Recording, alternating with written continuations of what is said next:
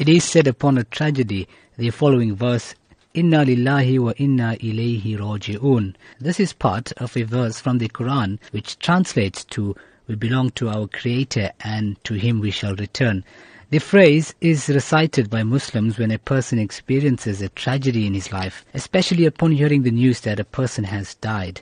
The phrase may also be recited in situations that involve risk of any sort. The veteran's funeral will take place at 10 a.m. His janazah, which is his coffin, would leave Masjid al-Fur'an at 9 a.m. after the janazah salah, proceeding to West Park Cemetery for burial to take place. His expressed wish is to have a Muslim funeral. In this case, this verse is understood that Muslims believe in the oneness of their Creator and that only He gives and takes away, sometimes to test humankind. Hence, Muslims submit to Allah and are grateful and thankful to Him for whatever they receive. The deeper meaning of this verse highlights the reality that, in fact, everything you have will only be with you for a very short while, and then the owner will claim his right. It brings understanding for people to remember that man enters into this world empty-handed and leaves empty-handed.